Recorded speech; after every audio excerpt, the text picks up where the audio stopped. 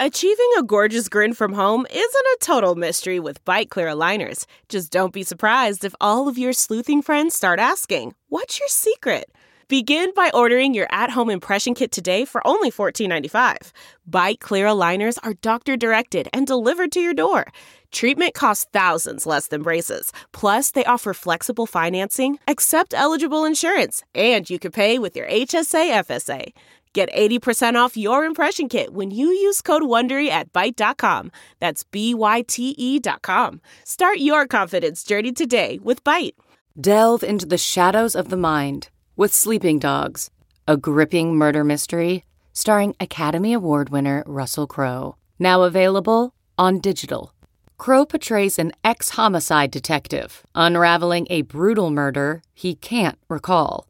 Uncovering secrets from his past, he learns a chilling truth. It's best to let sleeping dogs lie. Visit sleepingdogsmovie.com/Wondery to watch Sleeping Dogs, now on digital. That's sleepingdogsmovie.com/Wondery. CarMax is putting peace of mind back in car shopping by putting you in the driver's seat to find a ride that's right for you. Because at CarMax, we believe you shouldn't just settle for a car. You should love your car. That's why every car we sell is CarMax certified quality, so you can be sure with upfront pricing that's the same for every customer. So don't settle. Find love at first drive and start shopping now at CarMax.com. CarMax, the way car buying should be.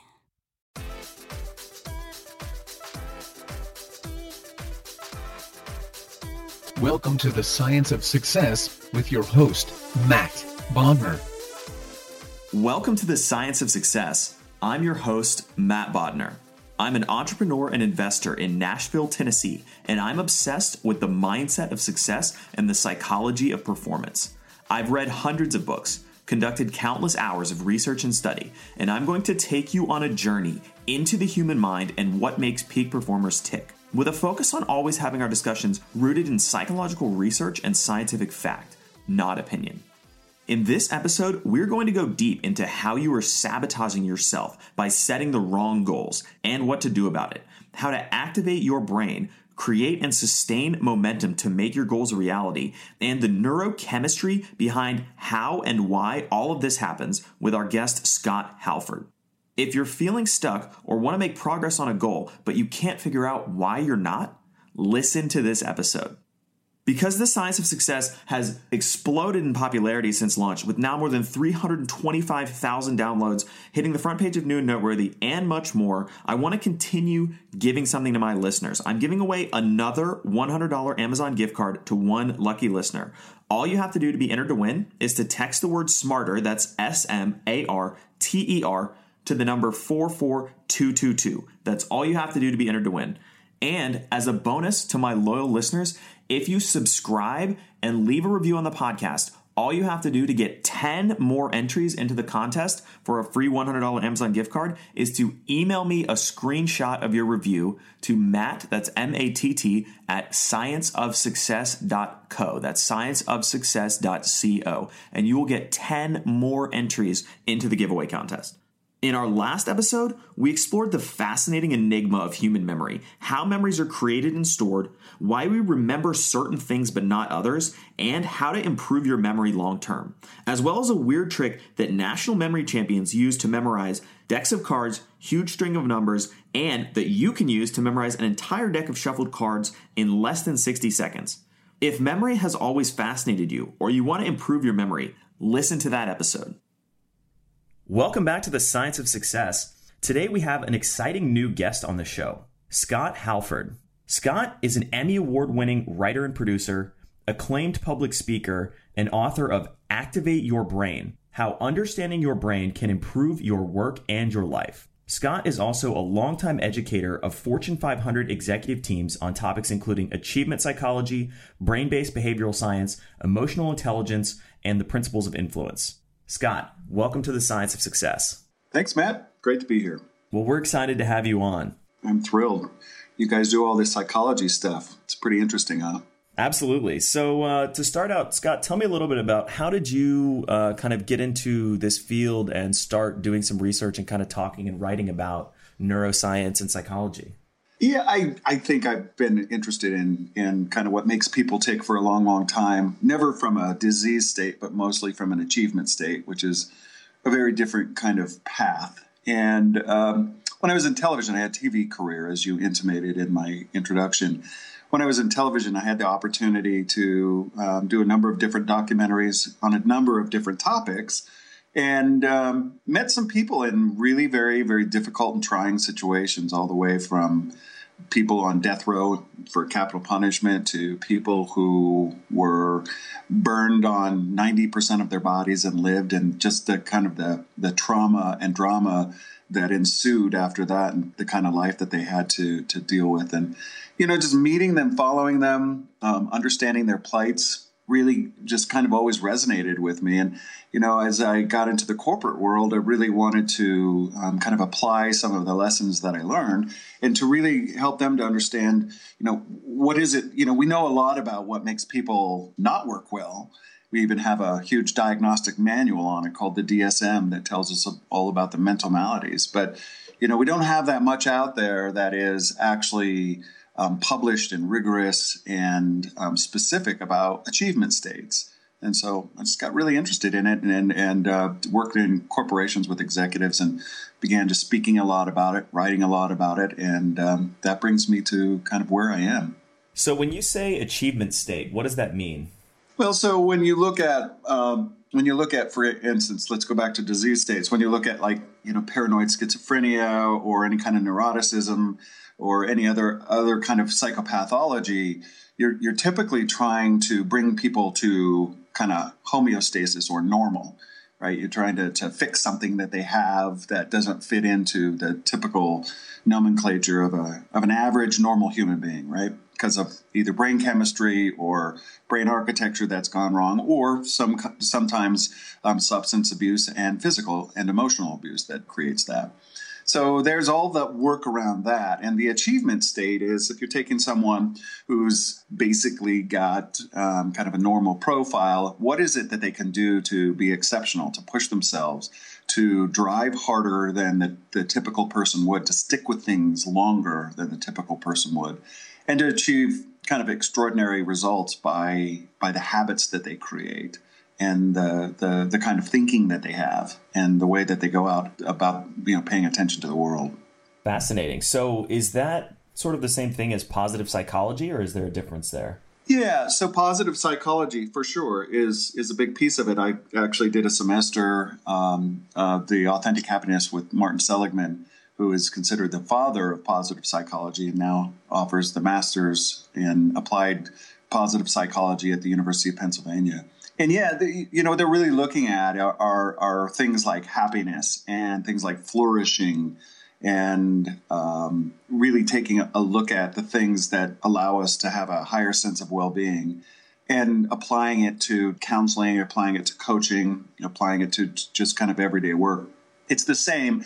I'm really interested in achievement states through the lens of the brain. So I love being able to see it proven through science, and to see that gives it teeth. A lot of the executives I work with, as well as I do a lot of physician leadership programs, and these doctors and highly analytical and cynical executives that, quite frankly, they'll listen to it and they'll understand like emotional intelligence. They'll understand that's an important thing. I get that. I read that.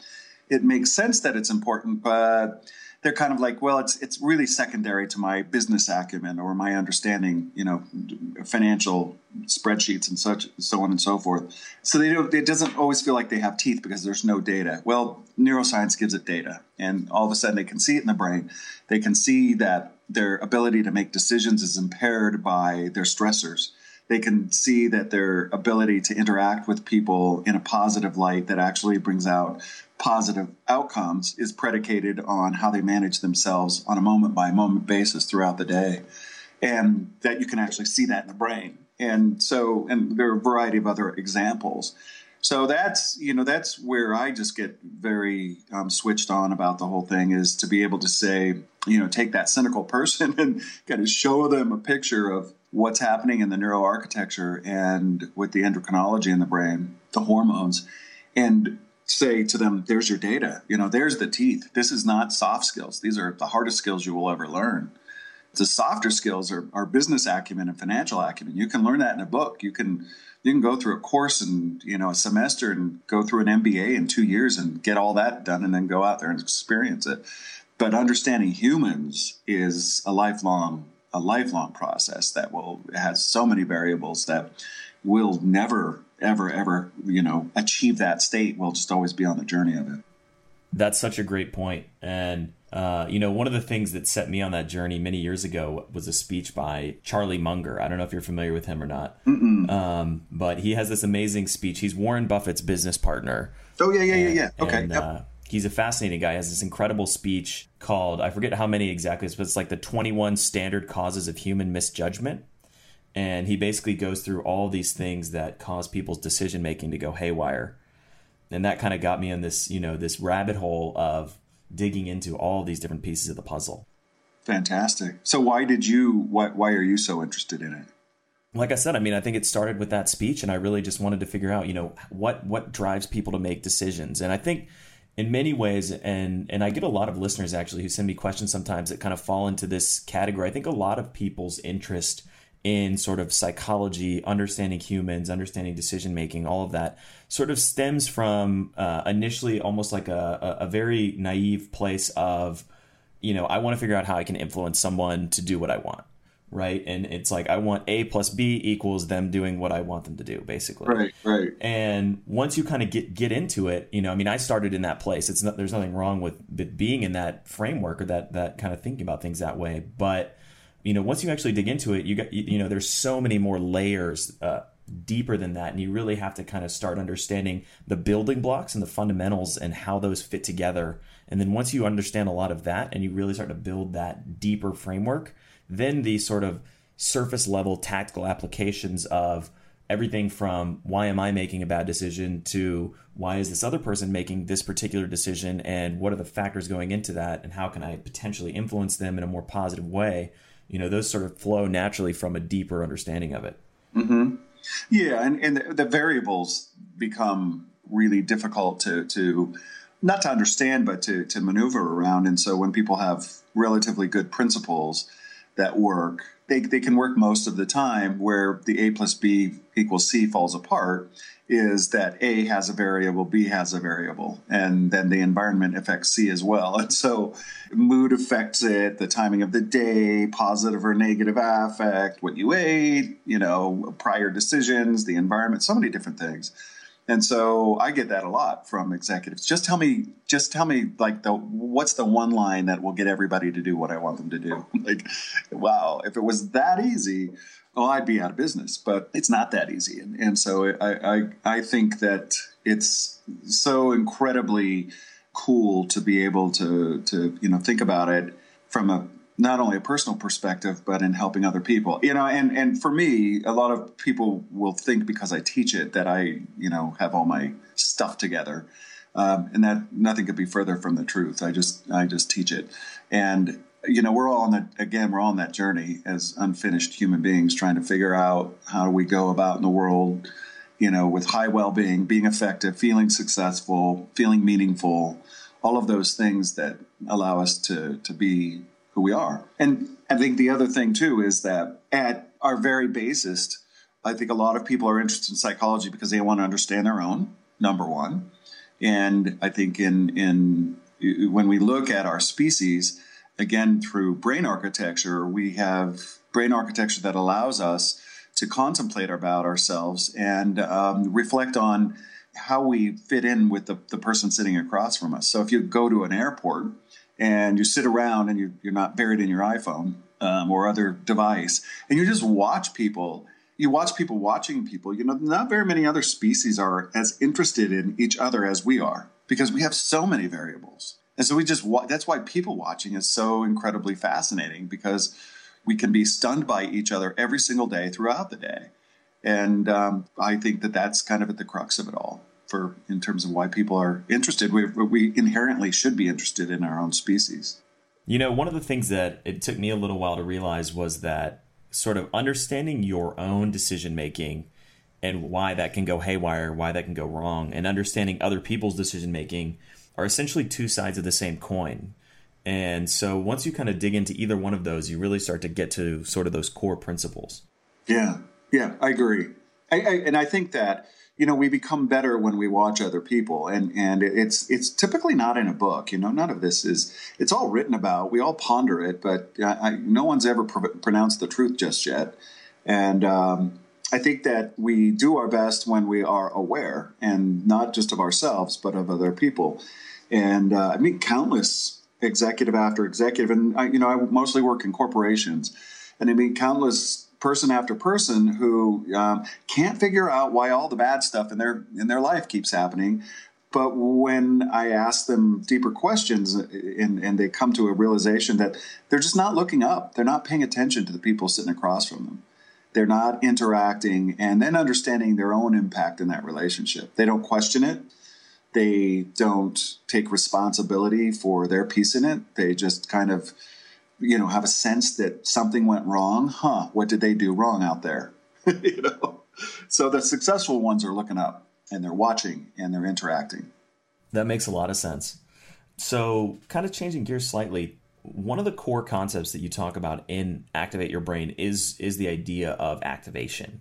What does it mean to activate, and how does that tie into kind of what we were just discussing? Yeah. Well, so from a neurophysiological standpoint, you can actually see activation in the brain. And this is what we look at when we're looking at PET scans, and we're looking at fMRIs, which is a functional magnetic resonance image. Allows us to look in your brain as things activate while you're doing something. And when we activate in the book, when we're looking at activation, we're talking really literally about activating momentum around doing what it is that you want to do, that pushes you toward more what you believe to be your own successful state and your own state of well-being. And activation is a place in the brain. It's in the medial orbital frontal cortex, so in the middle. So if you put your finger in the middle of your forehead and just to the left of that middle, you're on that left side of the medial orbital frontal cortex, orbital meaning around your eye. And right under there is a place that when it activates by you doing something, and typically it has to do with something that you've accomplished, like you just got something done on your to-do list and you cross it off. When you do the crossing off, that literally activates that left medial orbital frontal cortex, or we'll just call it LOFC for short. It activates it, and what it does is it energizes the reward systems in the brain. And the reward systems include a neurotransmitter called dopamine. And dopamine makes you feel like you want to do something again. And it makes you feel excited and gives you pleasure. And it says, do it again, do it again, do it again. So when you activate, activation precedes motivation. Motivation is a psychological construct that really looks into and determines on why or really the why. Why do you want to do something? And looks at desire. And we all have those things that we don't desire to do, but we have to do, and we have to be the one to do them. And we don't ever get motivation around them. And so what we have to do is activate around them. We just do it. You just begin. Start small, but start now is a mantra throughout the book. And once you start and you get that one little, cross off, you go again. I mean, we've all had that where we're like, you're looking at your emails and you've got, in your inbox, even though you've looked at them, you just haven't cleaned it out. I have this going on right now. I've got 3,000 emails that they're all dealt with, but it really needs to be cleaned out. And you go, okay, I'm going to spend some time and I'll just do a few. Well, once you start doing it and you start kind of checking off either mentally or physically around it, and you activate around it, pretty soon you've cleaned out the whole thing. You've done it with your office, you've cleaned your house, right? We've all done that. And that's totally true. Yeah, that's the activation. And to be certain, the activation portion of the brain is also implicated in addiction as well, because it hits on the same within the same neurotransmitter and the receptors as addiction does. But it's a great message to understand. That's the achievement side, is that you can become addicted to positive things. So that's what that's all about. And really it's the dance between that right side, which is on the orbital frontal cortex on the right side, is your no button. The left side is your go button. You have the no and the go. And the right side says, when you wake up in the morning and you're supposed to go work out and you lay there and you think, oh no, I just want to sleep. And the sleep wins. the no button one. And so that's the part that keeps you on the couch. But as with the left side being both positive and negative, having, the positive and negative attributes, the right side does too. So the right side says, no, stay on the couch, but it also says, don't eat that food. Don't go and gamble again. So it's the dance between that left and right side that actually help us to navigate and negotiate our conscience, our guilt, our morals, our values, our ethics and beliefs. And that drives our behavior and really allows us to achieve what we want to achieve in the world. And that dance back and forth is what we're really looking at. That's fascinating. It reminds me of, I think Josh Waitzkin. I don't know if you're familiar with him, but he's a world champion martial artist, a national chess champion, who's now a kind of a performance coach. But he talks about the idea of unkinking your energy flow, and it's kind of like a hose that has a bunch of kinks in it. And every time you move one kink, the flow through the hose gets stronger and stronger and stronger. And it's the same thing. You activate one thing, then that sort of cascades into multiple different activations of doing and executing all kinds of different things. You start with your one email, and then you clean your inbox, clean your office, etc. Yeah, I 100% agree with that. And, that would be exactly, kind of what our goal is. Because when you look at drivers, Hertzberg studied drivers in the 1960s when he created hygiene therapy. I don't know if you know about that, but it's hygiene therapy hygiene theory rather, not therapy. Hygiene theory basically says that the things that demotivate us are not the same things that motivate us. So the things that demotivate us are like pay, the environment, fairness, that kind of thing. Well, when all of those are taken care of, if you feel like you are being paid well enough, it's not considered a motivator. So it will demotivate you if you're not paid well enough. But once you're paid well enough, it's not the motivator. The things that drive you to motivate are things like achievement, personal growth, the job itself, earned recognition, so on and so forth.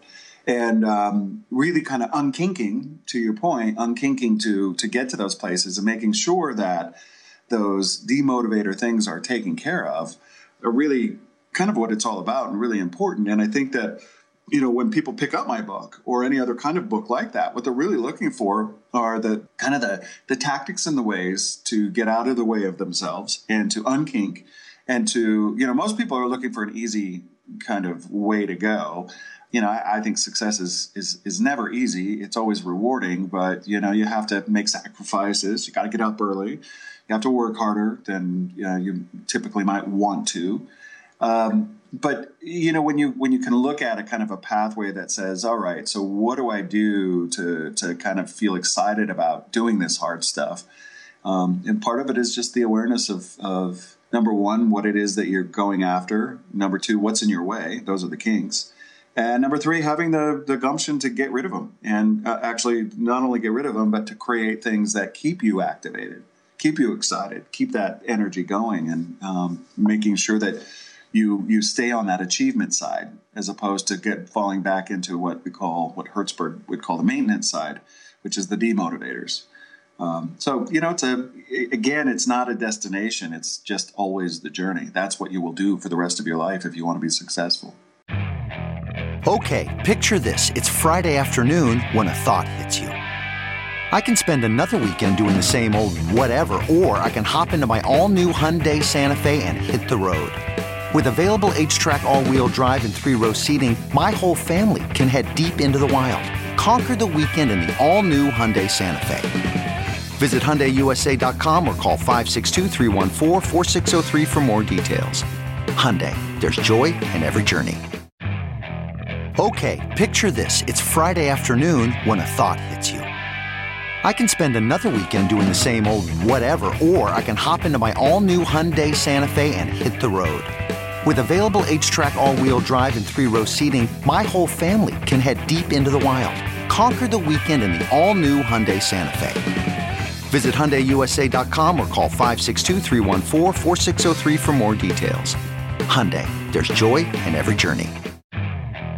Okay, picture this. It's Friday afternoon when a thought hits you. I can spend another weekend doing the same old whatever, or I can hop into my all-new Hyundai Santa Fe and hit the road. With available H-Track all-wheel drive and 3-row seating, my whole family can head deep into the wild. Conquer the weekend in the all-new Hyundai Santa Fe. Visit HyundaiUSA.com or call 562-314-4603 for more details. Hyundai, there's joy in every journey.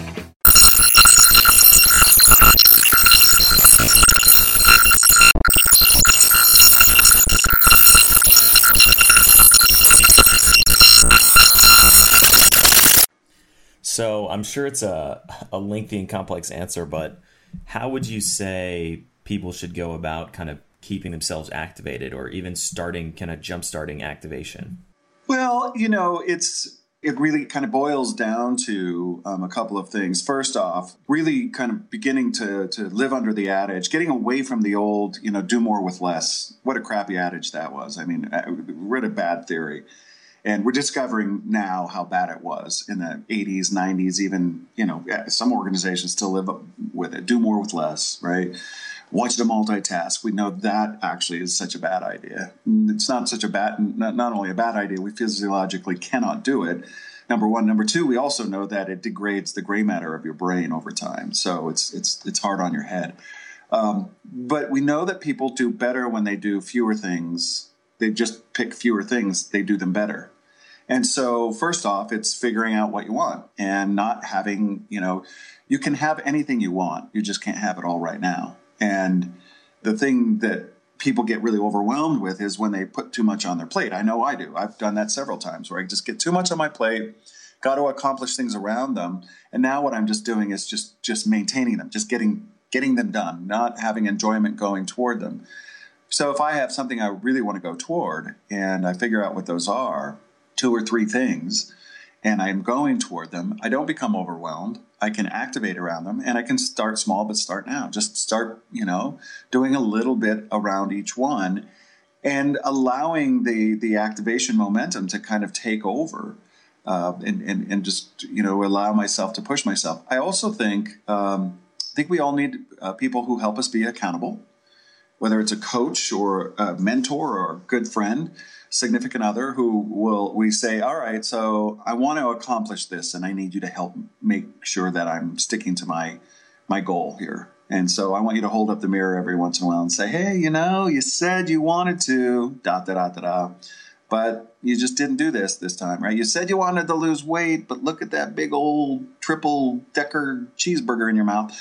Whatever it is, right? That we have somebody who we're willing to listen to kind of hold us on the path. My philosophy, and I don't have any data around this, but I do have a lot of experience. I've been I've had my company Complete Intelligence for 26 years. I've watched people for a long time, and I think about 75% of the people I meet are not self-starters. Only about 25% are self-starters. About 75% are kickstarters. They need a little kick in the butt. Yeah. And I'm one of them. I mean, I self-start on some things and I kickstart on others. I need somebody to go, okay, come on, come with me. Like, all right, I'll go. And we need that. And we're really getting an awareness around that allows us to get into the activation. It's a habit, and it's not, I think people get really hung up on the whole idea of, am I accomplishing everything I want to accomplish? And am I doing it fast enough? And look at what, we have these yardsticks that are crazy. And quite frankly, we look at, I'm looking at a picture of you and you look really young. Right? I have a very young face. You do? Yeah. You look pretty young. And people do, in my business, the speaking world, we have an award that is the National Speakers Hall of Fame. Well, people get it at different times in their lives, but you know what people brag about is how young they got it. And I think that's a ridiculous yardstick. Okay, so you got it when you were 30 as opposed to when you were 50. Is that the goal? Is the goal to get it done fast? And then what? And what does it get? What does it bring you? So I think we fall into this trap of saying, I need it all, I need it fast. And if I do it fast, then that's wow, yay. And, I ask people, I have a really good friend when he got his, was inducted into the National Speakers Hall of Fame, and he really, really, really, really wanted it bad for a long time, many years. And he started kind of getting bitter about it. And he's a great performer and an awesome speaker. Well, once he got it, we were having a beer and we were just chatting about it. It was a couple of years afterwards. And I'm like, so... I'll just call him John. That's not his name. I said, so John, So has your life changed since you got inducted? He goes, no, not really. Like, so, did it change how you feel about you? He said, for a small amount of time it did, but I needed to get it checked off, and I needed it now, kind of thing. So I think, when people look at what they want to accomplish in their lives, I think being measured about it, understanding that, obviously we're not living forever. So there is that time element to it. But this whole idea of, I want to make, $30 million by the time I'm 40 years old. I know people like that. It's like, why? But, it's different whys for different people, for sure. I just think that when we put ourselves on a journey that says we have to have it all right now, we create an anxiety that actually causes us to not perform as well, increases our anxiety, increases our stress state, our well-being is reduced. And then they accomplish it. And it's kind of like, wow, you aged yourself. Your brain is worse off. You got what you wanted. It didn't change anything. You're not healthier because of it. Right. So my own little soapbox, pardon me. Oh, no, it's all good. That was very interesting. So kind of circling back a little bit, what are some things that someone listening to this podcast could do if, let's say they have kind of a challenge or a goal. I think the idea of addition by subtraction, i.e. cut down, focus on fewer, more high impact things. I think that's a great piece of advice. What are some other things they could do to maybe, create that momentum or to take that sort of small step right now to get started if they're struggling or they can't quite get the momentum they want and they feel like they're not motivated? Yeah. Well, you know what? I always like to use the weight metaphor. Weight. A lot of people relate to the idea of losing or gaining weight, or is getting fit. And you're not going to lose 50 pounds between now and tomorrow. And when you put that as your goal and you lay that out, it's a great goal. If you have 50 pounds to lose, it's a fantastic goal to have. But your brain doesn't see you as losing 50 pounds between now and tomorrow. And so what we typically do is we put it off. And there's some research that shows, actually in an fMRI, that shows that the part of our brain that lights up, that registers disgust, is the same place in our brain that registers when we have a goal that is longer than 90 days out. And wow. Yeah, so it's kind of fascinating to see that when we have this long-term goal, what we see is that you don't see yourself as accomplishing it. You see it as somebody else's thing. It's an out there kind of thing. Because if you think about a goal that you have, like if I say to your listeners now, think about something that you have to accomplish between now and next week. And so if you just think about that right now, and, whether it's your email or you do proposal done, whatever it is, right? You think about that. The part of your brain that lights up is called the ventral medial prefrontal cortex, almost near that orbital frontal cortex on the left side. It's right in the middle of your forehead and right behind it. And it's the place where you see yourself. It's the place where you self-reflect. And that lights up when you think of short-term goals. And again, it is a reward radiator. And it allows you to kind of create momentum. So all of that architecture is interconnected. But when I say, all right, so Matt, think of it's right now, May. What do you want to accomplish by December? What's one goal that you don't have going right now, but you want to accomplish by December? You think about it, and then you might write it down. If I looked in your brain and had you think about it, the part of your brain that would light up would not be that ventral medial prefrontal cortex. It would likely be a part called the medial parietal lobe. And what happens there is it does radiate to disgust, and it does begin to become something where we push it off. So that's the science behind it, which says it's real. And so what we need to do is take a larger goal, that 50 pounds, and bring it down to, I'm not losing 50 pounds between now and tomorrow, not even now and the end of the month, not even now and the end of 2 or 3 or 4 months. However, what I can do is I can lose about 8 ounces a day and keep it off. Or if you want to look at it in terms of a week, a pound a week or something like that, or maybe 2. But it needs to be sustainable and reasonable. And then what would I do every single day? So you would have the piece that would be, okay, what's the big goal? Then what would I do to bring it down to a manageable goal? What would be the amount I could actually lose? And then ask yourself, there's the goal. Now I have to have 2 other things. I have to have a how and a why. And they're 2 separate operations in the brain. So the how is, what would I do? I would exercise more. I would take the stairs. I wouldn't eat carbohydrates after 7 o'clock, cut out bread, don't drink wine and beer as much, right? So on and so forth. Those are all the hows. The why needs to be, all the benefits. Well, I'll feel better about myself. I'll look good. I'll have better self-image, my self-confidence, so on and so forth. Those two networks in the brain are two different networks, but you need them both in order to accomplish motivation, if you will.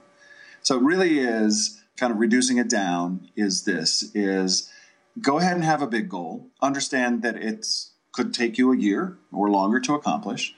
And if you really want to accomplish it, you really want to be able to break it down into bite-sized pieces that you can check off to get that dopamine bump, if you will. Check off it at least a few times a week, if not every day.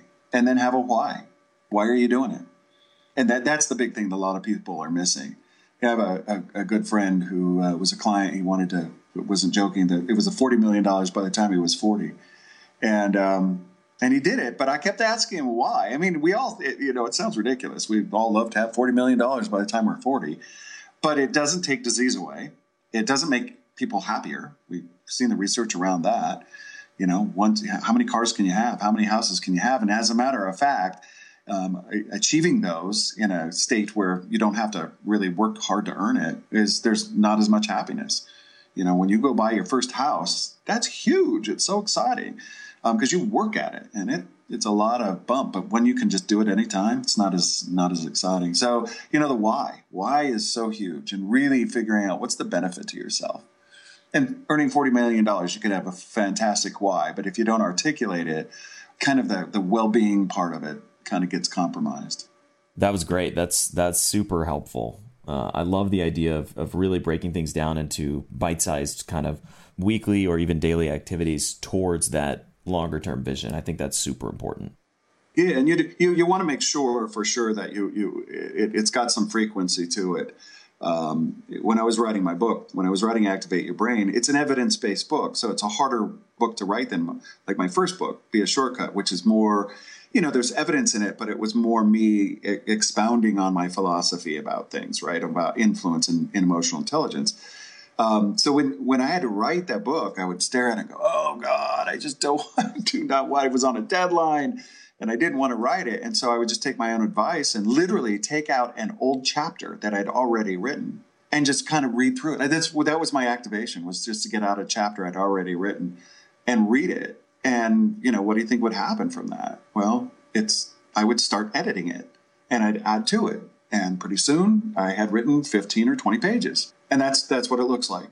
It literally is just, I'm not writing the whole chapter. I'm not writing the whole book. I'm actually not going to even write. That wasn't even my activation. My activation was to get out an old chapter and read it.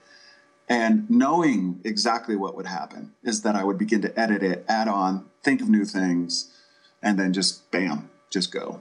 That's awesome. So you touched on, in some of that extrapolation, kind of the ideas of brain structure, neural networks and everything. One of the things we've talked about in the past on the podcast are kind of the biological limits of the mind and how biology constrains and sort of structures our thinking. One of the topics I know you've talked about in the past is sort of the idea of the 3 different brains and how that ties into, neuroscience and sort of in our brains themselves. Would you talk a little bit about that?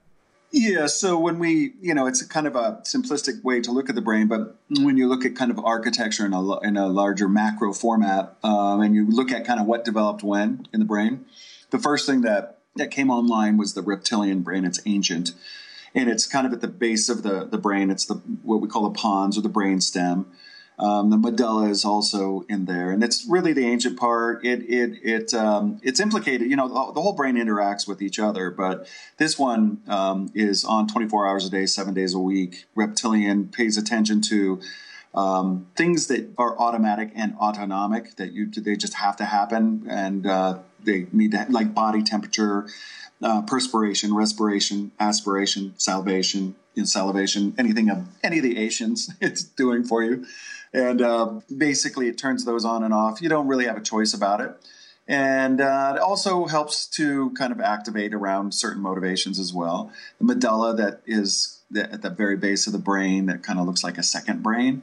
That's where we lock all of our consolidated behaviors like riding a bike, brushing your teeth, buttoning a shirt, tying your shoes.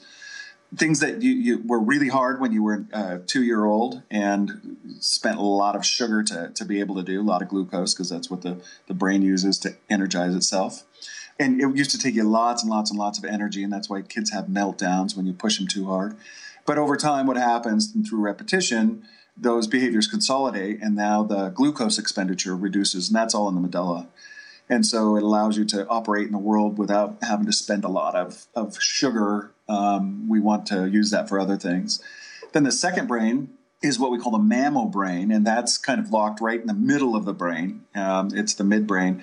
We call that the limbic system, and it harbors lots of architecture. We store behaviors. We consolidate and store behaviors in that part. It's also where we harbor our memory, most of it, and in a place called the hippocampus. And the emotional danger detecting architecture is there as well. And we have several times, about 7 times more danger detecting architecture in our brain than we do for reward. It allowed us to survive the world. And that's in the emotional part of the brain. It's what puts you on high alert. It's what makes you kind of pay attention to things in the environment. And we put rewarding things on the bottom, and we put dangerous things on top. And it gives you a lot of clue about behavior. You know, people who are constantly seeing the negative are in their danger threat response quite a lot. And that mammal part of the brain is 24 hours a day, 7 days a week, scanning the environment for danger and threat in the environment about 3 to 5 times per second, and even while you're asleep. And so it's a busy, busy, busy brain.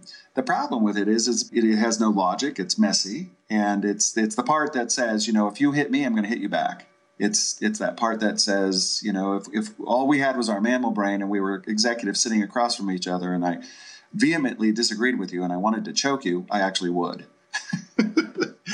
And so we have to bring online the human part of the brain, which is the prefrontal cortex. And that's the last part to have been added to the brain about 30,000 years ago. That's the part that is the executive, reasoning, thinking, innovating part of the brain. And so it gives intelligence to our emotions, thus emotional intelligence. It's the dance between the prefrontal cortex and the limbic system. That's emotional intelligence. Because if we acted on all of our impulses, all of our emotional impulses, especially the stronger ones, to hit, to bite, to scratch, right, to yell, to scream, we wouldn't be very effective as a species. We'd be effective as other animals is what we'd be. And the intelligence, that prefrontal cortex says, no, let's modulate that. You might be really angry right now, but is that anger going to help you get what you want? Or do you need just to slow it down, take a deep breath, and restate and reframe your needs in a way that's not going to cause somebody else to become defensive and not get what you want? So that's the emotional intelligence piece. And those are the 3 parts and pieces that kind of interact. And so that's what they look like right there.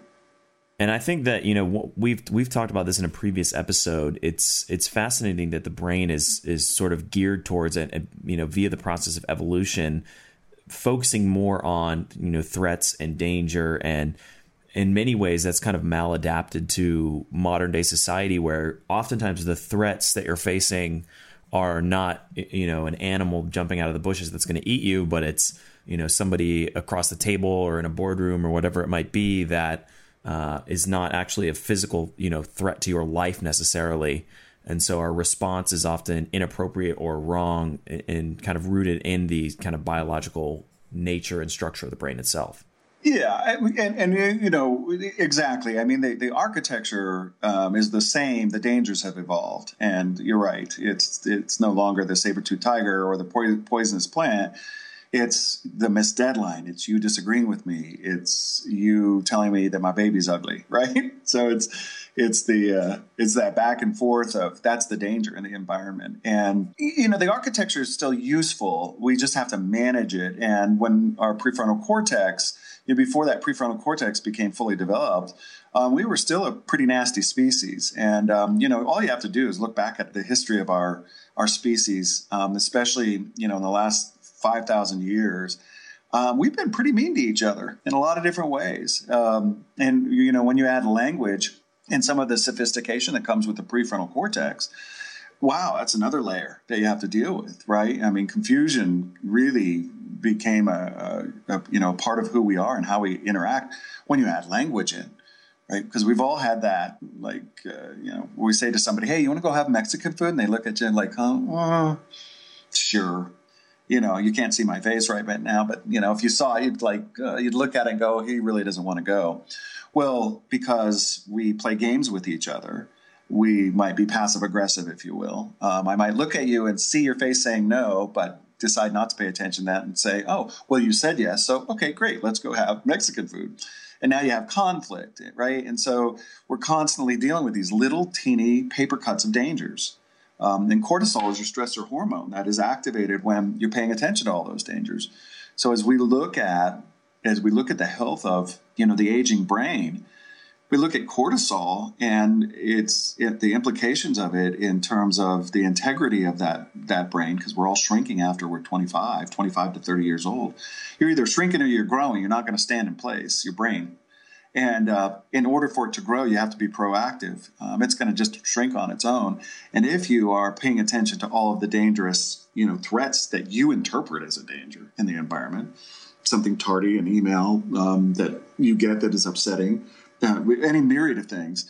If your lens is always about danger and you can't reframe it, which is what the prefrontal cortex allows you to do, then your brain health is, you're going down a nasty path and you feel bad. And other disease happens because now your immune system, your immune function is battered from all of that cortisol in your system. So it's this circular kind of thing that happens. Our danger detection system is there for a very good reason. It's just that because we have evolved into a modern world, we need to kind of say to our danger response, really that email, it didn't make me rageful. It made me frustrated. That's a different set of neurohormones, but we keep telling ourselves that, oh gosh, we get really mad when it really requires not such an outsized emotion that is filled with all kinds of not only negativity from a feeling sense, but also from a neurochemical sense to the brain. So along with cortisol and dopamine, which we've touched on, what are some of the other kind of key neurochemicals and how do we control or manage their impact on our behavior? So fun with neurochemistry is what we're talking about. Yes. There's a set of catecholamines that include dopamine and norepinephrine, and then you add oxytocin into it. And those are the three I like to focus on, along with cortisol. And again, cortisol is not all bad. You don't want to get rid of it. It's actually a very positive thing as you're learning something. It focuses you. It helped that along with norepinephrine. Norepinephrine is your focuser. That's the thing that actually causes you to pay high alert and attention. In a positive state, it's exciting. And when you're learning something, say you're going to go out and learn to play golf or any other thing, and you go out and you start playing and you start getting positive feedback. Well, norepinephrine plus the cortisol, which is, again, focusing you, those two things cause you to learn rapidly. It's just that when you're pushed too hard and somebody starts to criticize and then the danger becomes danger, the threat response becomes dangerous as opposed to positive, then we crumble because we're spending way too much glucose. Cortisol doesn't travel alone. It travels with glucose. And because glucose and cortisol, along with adrenaline, come together to make you fight, flight, or freeze. Well, you just don't want to be in that space all day. It's exhausting. And that's what happens when you're in a state of learning where you've been pushed too far. So on the positive side, norepinephrine focuses you, makes you interested, makes you engaged, makes you excited.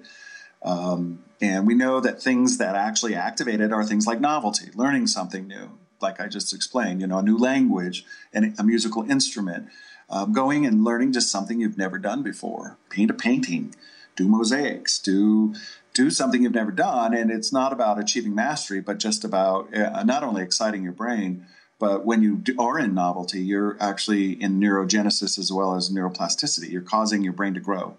You're binding neural pathways that are there that have never talked before, and now they are. And you're creating new growth in your brain. And then neurogenesis, which is brand new neurons in the memory center of your brain as well as the motor center of your brain, the medulla and the hippocampus. So those that norepinephrine is really positive that way. And so learning something new, getting in hobbies and that kind of thing. Dopamine comes from winning. It comes from accomplishing things, that check mark. It comes from achieving mastery and feeling like you have, like somewhere in your world, you have some fiefdom, some little corner of the world that you know you do really well. And that sense of well-being is a part of what dopamine happens, what happens with dopamine, rather. And then there's oxytocin, which is your bonding hormone. And that is that state of feeling like you're a part of a social group. It's pro-social. It makes you feel included. It makes you feel loved. And it makes you feel liked as well. And things like collaboration, laughter. So if you're laughing a lot, we love people who we laugh with. And, so that's an oxytocin bump. If you like somebody, just hanging out with them, going and having a coffee with them or a beer or whatever, and you just feel simpatico. That's an oxytocin. That's that feeling. When you fall in love with someone, you're going to get a bunch of oxytocin.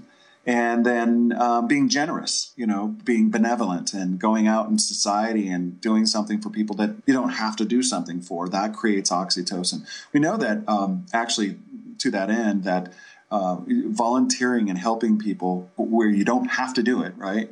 But doing something for other people has about the same palliative effect on your depression as a mild to moderate depression as an antidepressant does.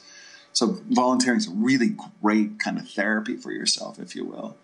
And so those three, dopamine, norepinephrine, and oxytocin, kind of combine to give you that overall sense of peace, well-being, excitement, mastery, control, all the positive things in your world. And we kind of dive deeply in the book into, what are the things you want to put in your place that create those. And I just mentioned some of them. Yeah, no, those were some great examples. So, for example, if somebody has too much cortisol, or they're constantly in kind of that fight or flight, danger response place, what are some of the things that they might be able to do to calm themselves down, or to reduce their cortisol levels, or to kind of rebalance some of their neurochemicals? Yeah, I call them erasers. I call these things erasers. They erase the cortisol, they rebalance it, set it to homeostasis. And they're everything we all know about, and yet you got to do them. And here's the thing, you got to do them every day. And not all of them, but some of them you have to do every day. Some of them you just do it when you're starting to feel stressed out. The everyday things are, number one, and by a long shot, is sleep. We are so underslept, and we're seeing inflammation in the brain, which is a bad thing. It's making the brain stickier. We're seeing that being implicated in Alzheimer's, where the beta amyloids can't be flushed because of the inflamed brain, and the lack of sleep will inflame your brain. It's why you can't think. You got to get your 7 to 9 hours, and on average, that's where we are. That's as an adult human being. So sleep. If you're having frenetic sleep because you're so anxious, you got to go figure that out. Go work with a sleep doctor. Work with somebody, but read the chapter in the book on sleep. You really just got to pay attention to this. So many people, I don't like to sleep. It's a waste of time. It is the most important time you have all day. If you're not sleeping, you're not consolidating. And that's where we consolidate our memories. It's not happening while you're awake. While you're awake, you gather. While you sleep, you learn. And so you might think it's a waste of time. It's the most productive time your brain has. And if you're not doing it, you're headed for an early grave. Just really pay attention to that. That's number one, every day. Number two is exercise every day. Got to walk faster than a typical walk. 30 minutes a day is what's being recommended. About 150 minutes a week. Cardiovascular is where we see both neurogenesis and neuroplasticity be affected in a positive light. Plus BDNF, the brain-derived neurotropic factor, which is like Miracle-Gro to the brain, causes the brain to have the neural pathways to connect as well as neurogenesis. So it's a brain grower. Sense of well-being happens, brings down the cortisol levels, brings up endorphin, which is your natural painkiller. So exercise, and cardiovascular is the big thing. For those of you out there just lifting weights and not doing any cardiovascular, we're not seeing the same kind of positive implication in the brain. It's great for your bones. Got to have that, right? So it's great for the pressure on the bones. But really want you to get out there and do some cardiovascular stuff. And it doesn't have to be crazy. Just get a Fitbit and get 10,000 steps in a day. and Fitbit or something else that is a step counter, and make 30 minutes of those a day something that are faster than a walk, and to make you breathe a little heavier, and maybe get you a little bit sweaty above the lip. So that's exercise. The third thing, every day, your brain needs downtime that is not asleep. And we call it awake rest in neuroscience. And that means mindfulness. It means meditation. It means just wandering, mentally wandering. Sit in your office, sit in your home, just look out the window and untether yourself from electronics, literally untether from electronics, and give yourself 10 minutes of that 3 times a day. The recent research shows that your brain is best from a work and productive and quality standpoint, best at sprinting for a maximum of about 57 minutes with a 17-minute break. And in that break, you're doing downtime things. You're laughing. Maybe you go and do a deliberate distraction. Maybe you just mentally wander. Maybe you do some mindfulness where you just think about a thing. But there's lots of stuff out there, Headspace and other kinds of apps out there that you can really just take that cortisol level down. So sprint 57. In my book, I call it 50-10 because I like even numbers. So sprint for 50, take 10 off. Also during that 10 minutes, by the way, is to hydrate. Underhydrated brain doesn't think as well. Your brain needs about 10 times more water than the rest of the cells in your body. So during 10 minutes, go, every time you hit that 10-minute mark, go get a glass of water and drink it. So 50-10, 50-10 throughout the day, to the degree you can. Obviously, nobody's on that exact schedule. But you want to introduce it at least 3 times a day. And during that 10 minutes, during at least 3 of those, really have that downtime, awake rest, not where you're sleeping, but awake rest. If you want to take a nap in your office for 10 or 15 minutes, awesome. Really does reset everything in your head. And if you can do it and close your door and figure out how to accomplish that, it's highly encouraged. Lots of research around the benefits of napping. Laughter is, we talked about that, but laughing, finding lightness, going to websites that make you laugh and make you giggle, and don't discard all of those things that your friends are sending to you. Put them in a file. And when you're feeling a little low on energy, get them out and giggle. Watch what happens. You feel awake. It's not an accident. Gives you stamina. And then the final thing is being moved, tears of joy, or just being moved, feeling emotionally positive. The underdog videos or movies, or one of the websites I love is values.com. And it's a non-religious, non-political website, and you can't give it money. And it's a group of entrepreneurs and philanthropists who came together and created a thing called the Foundation for a Better Life.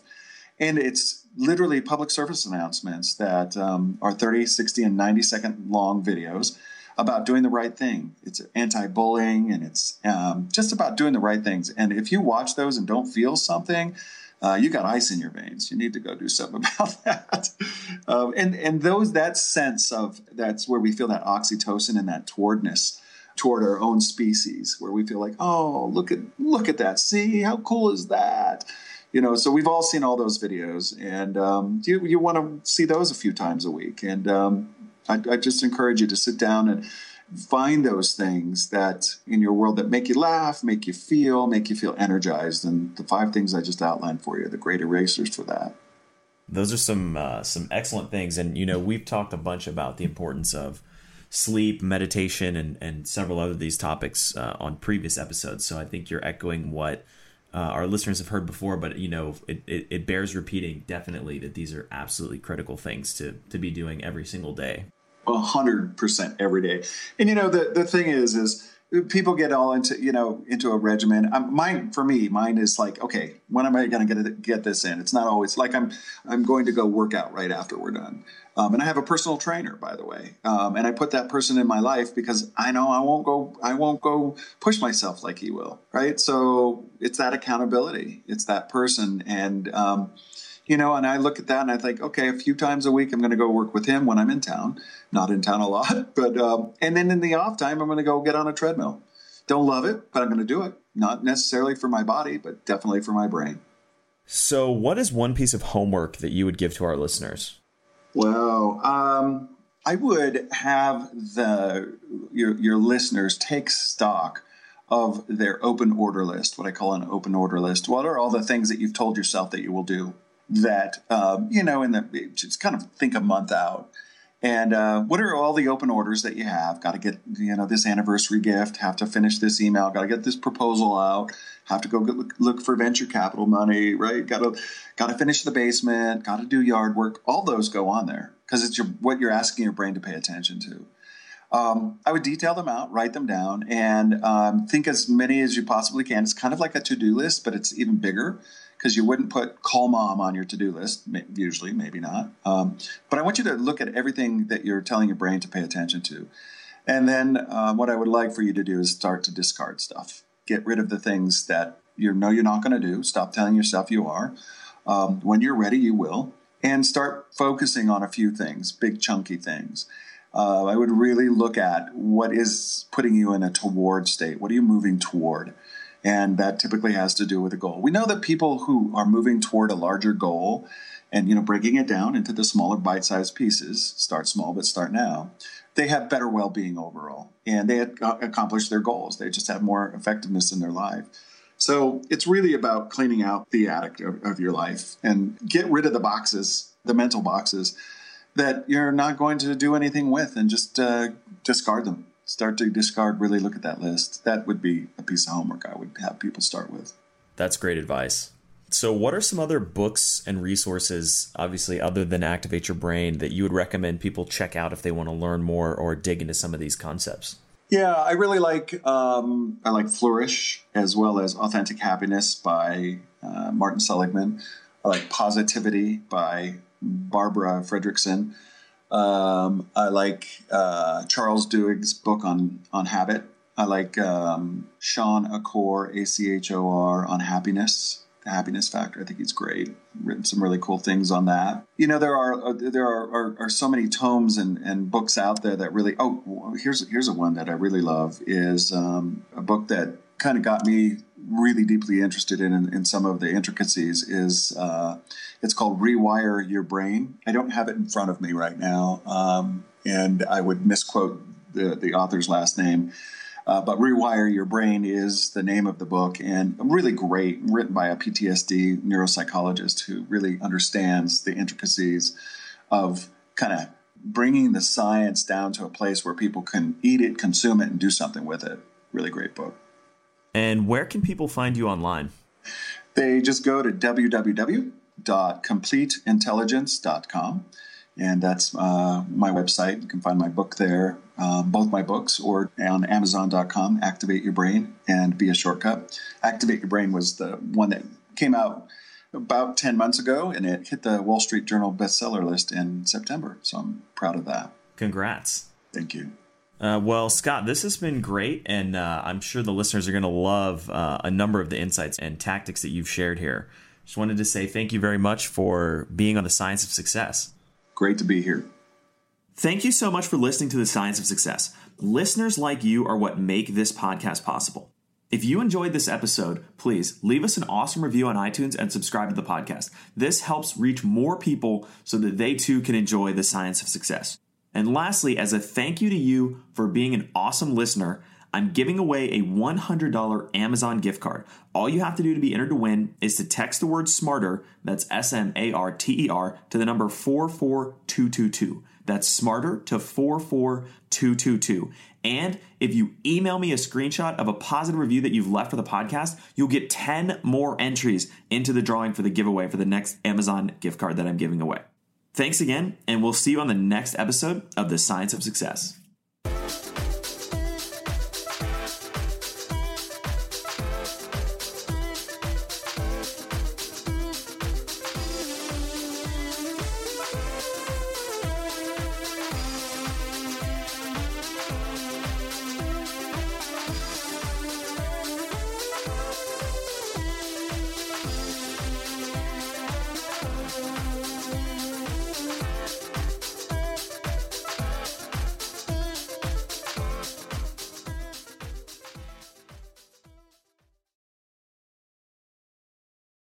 Look around. You can find cars like these on AutoTrader, like that car riding your tail. Or if you're tailgating right now, all those cars doubling as kitchens and living rooms are on AutoTrader too. Are you working out and listening to this ad at the same time? Well, multitasking pro, cars like the ones in the gym parking lot are for sale on AutoTrader. New cars, used cars, electric cars, maybe even flying cars. Okay, no flying cars, but as soon as they get invented, they'll be on AutoTrader. Just you wait. AutoTrader.